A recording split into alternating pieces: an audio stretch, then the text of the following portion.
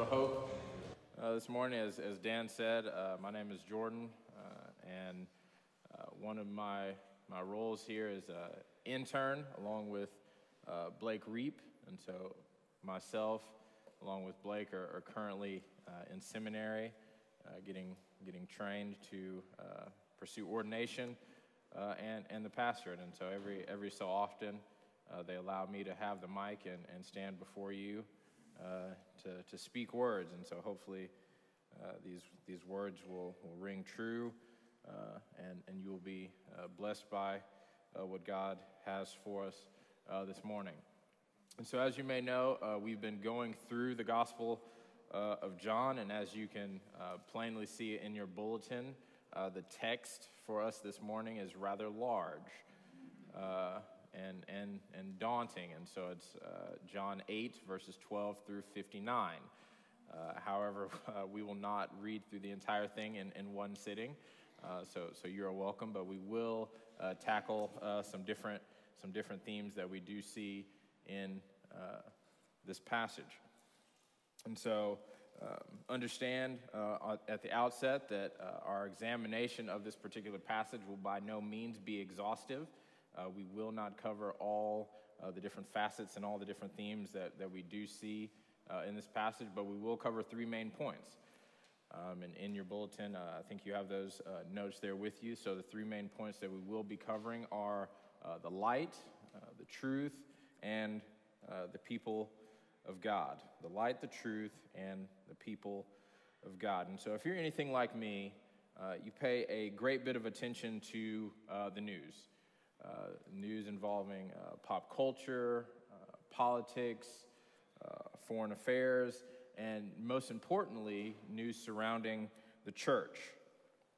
Also, if you're like me, you probably find the news to be quite discouraging because of what is oftentimes seen and portrayed on the news. Story after story, report after report, evil deed upon evil deed done by men both within and without the church.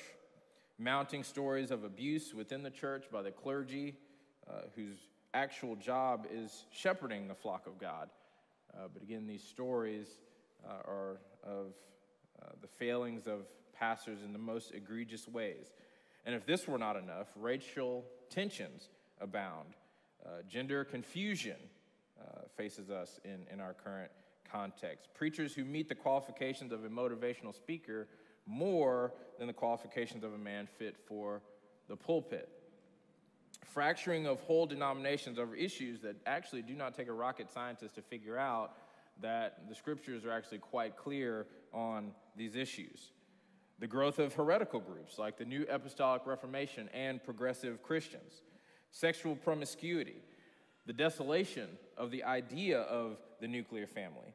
The normalization of pornographic use. The rise and triumph of the modern self, as Carl Trueman would say, where what I feel deep inside and what I reason to be true must, in fact, be true. All of this is enough to send a person into a state of dysphoria, of great unease and unpleasantness in the current context in which we find ourselves. And so this word that God has for us this morning, and first and foremost, encouraging to me. I must confess that in the day in which we live, I am prone to think that these are the worst and darkest days that have ever befallen human history. But first, this is actually not true, right? Contrary to what I might think about the days in which we find ourselves, this is actually not the darkest days that human history has ever faced. And then secondarily, and probably most important, is that even if it were the darkest days that human history has ever seen, the Lord has given us his good and perfect word to direct and encourage his people regardless of the circumstances in which we find ourselves. Amen? And so in our passage this morning, again, we're going to look at three main points: the light in the darkness, the truth in the darkness, and the people of God in the darkness. And so beginning in John chapter 8, verse 12, then Jesus again spoke to them, saying, I am the light of the world. He who follows me will not walk in darkness, but will have the light of life." So the Pharisees said to him, "You are testifying about yourself. Your testimony is not true." And then Jesus answered and said to them, "Even if I testify about myself, my testimony is true. For I know where I came from, and I know where I'm going. But you do not know where I come from, nor where I'm going. You judge according to the flesh. I am not judging anyone. But even if I do judge, my judgment is true, for I am not alone in it. But I and the Father who sent me. Even in your law it has been written that the testimony of two men is true. I am he who testifies about myself, and the Father who sent me testifies about me." And so in the beginning of this passage, we find one of the 7 I am statements that we see spoken by Jesus in the Gospel of John. And again, this statement that Jesus makes has profound implications for us in our day. First and foremost, the statement implies a need that only by God's grace that we even understand that we have. And that need is life itself. You see, where many people have gotten it wrong, we are actually born dead. Even though we eat, even though we breathe, even though we play, we are born dead in our trespasses and sins. We come into this world as the walking dead. We have no spiritual life within ourselves. We are wholly separated from God and unable to do anything about it. And this has astonishing effects. Because we are dead, we by nature walk in darkness. And this is not to say, however, that men do not do good things. For example, the feminist is actually quite right that women have inherent value and should in fact be treated justly, not as property or objects for man's satisfaction. Again, the feminist is quite right to say this. However, the modern feminist, though correct in this initial statement, walks in darkness nonetheless. And this is evidenced by the attempt to usurp God's established order of authority in his church. And so even though men can say and do things that are good for the flourishing of humans, they still lack this one thing that Jesus teaches us. They still lack the light of life. They still do not have life in themselves, therefore they walk in darkness. And anyone who has perceived the world as it can easily be recognized, we understand that the world is a dark place, that the world is not as it should be. And so while many strive to find solutions to the world's problems in politics, right, where if we just get the right candidate in office with the right ideas, then the world will be a better place. Or in humanism, right, this idea that human beings are actually naturally good. All we need to do is rely on scientific discovery and human reason, and then the world will be a better place. Or in our liberties, if we just allow people to express themselves in the various ways in which they find happiness, then all will be well. Or if we just make sure that everyone has the same thing, right, and that everyone's outcome is the same, then the world will be a better place. But God's word tells us quite plainly that Jesus is the only light of the world. And while these things do have their proper place, ultimately, the light of the world is not found in any of these things or any of these different ideologies or philosophies, but is found in Jesus himself. And so you see, when we misdiagnose our problem, we quite naturally provide the wrong solution. And so consider the doctor for a minute, right? If a patient comes in who has cancer and they are misdiagnosed, the doctor may give them a Z-Pak. But again, the Z-Pak will not help them. Their condition will actually not get any better, but in fact, their condition will worsen. It is the same for us. If we misdiagnose the real issue with human existence, we will provide wrong solutions. And in providing wrong solutions, our situation will actually not get better, but it will worsen. And so the only remedy for the world's ultimate problem, which the Bible tells us is sin, is the light of life, who himself is Jesus Christ. It is only by following this light, not the light of politics, not the light of secular humanism, not the light of my feelings, but the light that is Jesus Christ, that man finds life. And this, my friends, comes with a promise that one will never walk in darkness, but will have life itself. And so true life is found in the possession of God, namely being reconciled to him, which comes with a beautiful inheritance, which we will look at later. And so the second thing, and a main ingredient for us, is the truth itself. And so dropping down in verse 31, so Jesus was saying to those Jews who had believed, "If you continue in my word, then you are truly disciples of mine, and you will know the truth, and the truth will make you free." They answered him, "We are Abraham's descendants and have never been enslaved to anyone. How is it that you say you will become free?" Jesus answered him, "Truly, truly, I say to you, everyone who commits sin is a slave of sin. The slave does not remain in the house forever. The son does remain forever. So if the son makes you free, you will be free indeed. I know that you are Abraham's descendants, yet you seek to kill me because my word has no place in you. I speak the things which I have seen from my Father. Therefore, you also do the things which you have heard from your father." And so one of the main ingredients that the Lord gives us in the midst of darkness for us to thrive, and again, I use the word thrive very intentionally, is the ingredient of truth. Jesus in this passage says that it is truth that will set you free. And so again, in the midst of the darkness in which we experience in our lives, it is the truth that makes a man free. But what is the truth? What is this truth that Jesus speaks of? And so once more, we must look to the reality of those who sin are a slave to sin. And so this is not just a statement about action, but a statement of position. Here, Jesus makes a connection between being a slave figuratively and being expelled from the household. You see, the slave does not belong in the family. He is a hired hand who works for the family, but when his service is done, he leaves the house.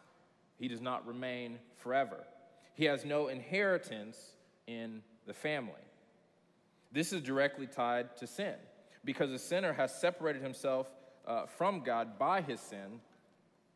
He does not remain in the house forever. He has no inheritance with God. The slave has no way of earning an inheritance in the Father's house, in the same way that the sinner has no way of earning an inheritance in God's house. However, the Son has an inheritance. It is the Son that remains in the house forever. But again, we find ourselves asking the question, what is truth?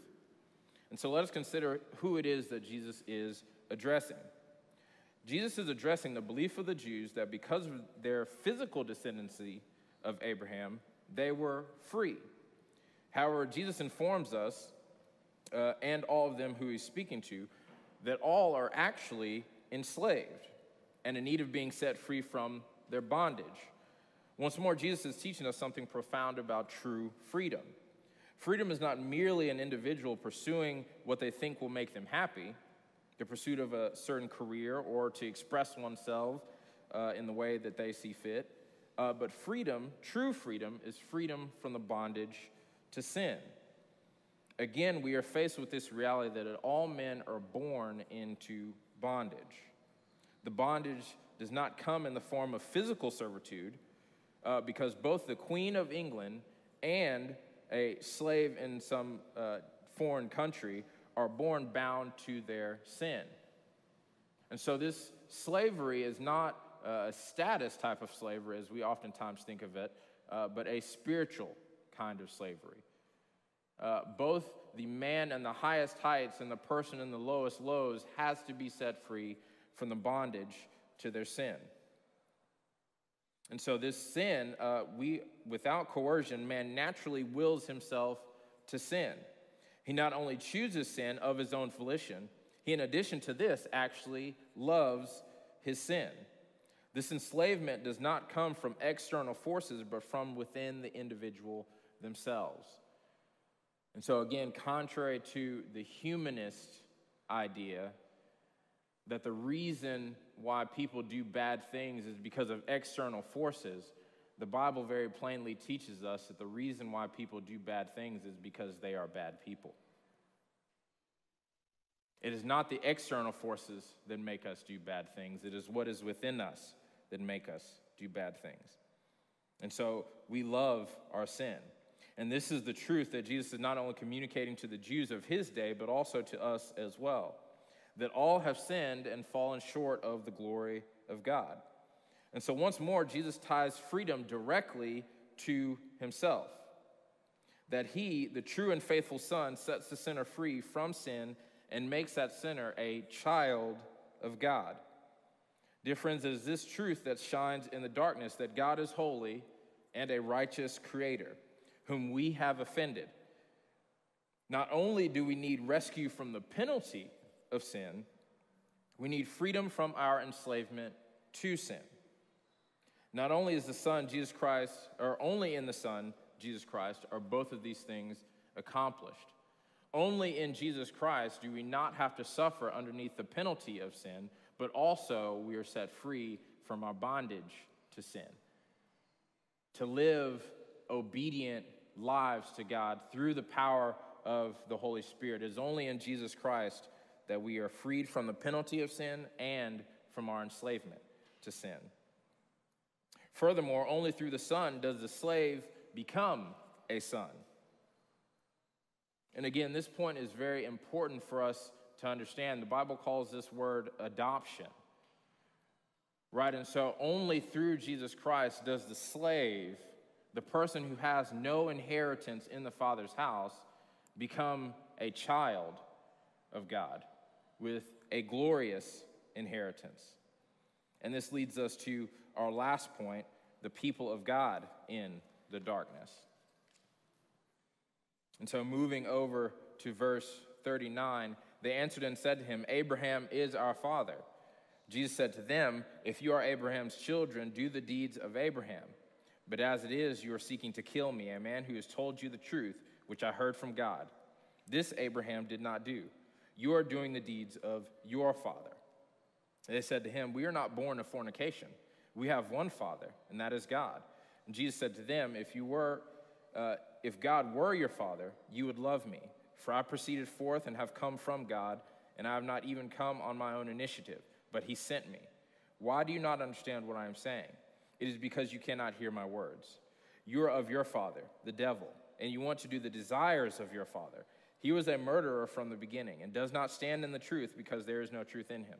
Whenever he speaks a lie, he speaks from his own nature, for he is a liar and the father of lies. But because what I say is true, you do not believe me. Which one of you convicts me of sin? If I speak truth, why do you not believe me? He who is of God hears the words of God. For this reason, you do not hear them, because you are not of God. And so again, this leads us to our final point. In the midst of darkness, it is only the people of God who will see and acknowledge the truth. The truth continues to go forth in our world. Yet only God's people will see, acknowledge, and follow that truth. To understand this, we have to examine the importance of Abraham to the scriptures, both the Old and the New Testament. And so Abraham was called by God in Genesis chapter 11, formerly known as Abram. He was a son to the Chaldeans. And if you're familiar with the Chaldeans, they lived in the land of Ur, and they were an idolatrous people. They did not worship the true and living God, but they worshiped idols created by their own mind. It is in this place that God found Abram and called him out of Ur to tell him to go to a place where he would show him. In the life of Abraham, we see the gracious choosing and calling of an idolatrous sinner and making a covenant with him. God promised Abraham that he would be a father of many nations, that his descendants would be as numerable as the stars in the sky and as uncountable as the sand of the seashore. The Jews understood this to be their physical descendancy. But again, it is because they did not quite understand the nature of God's redemptive work. The promise that was made to Abraham was that he would be a father of many nations, not just a father of a singular nation. And the Jews missed this point, that it was always God's intention to use the nation of Israel to bring peoples from all nations to himself. Thus, we find the Messiah coming from Israel, not only to save the Jew, but the Gentile as well. And again, the Jews did not understand this in their day. And again, we see in the scriptures that the true descendants of Abraham are those who do the deeds of Abraham. And so what are the deeds that Jesus refers to? What is it that Abraham did that these Jews are missing, that they are not doing? Well, the deeds of Abraham are actually quite simple. The deeds of Abraham are faith. As we read in Genesis, Abraham believed God, and it was credited to him as righteousness. And so the deeds of Abraham, the deeds of the Old Testament saints, the deeds of the New Testament church are simply faith. Again, a person cannot earn their way to God. There is nothing that a person can do that would ever warrant God loving them, being gracious towards them, or being merciful towards them. And again, the deeds of Abraham are quite simple. It is faith. They believed God. And the thing that the Jews are missing in Jesus' day is that Jesus has come from God, and they are not listening to him. That Jesus is the revelation of God. And instead of being obedient to the revelation of God, instead of being obedient to the words and the commands of Jesus, they are not listening.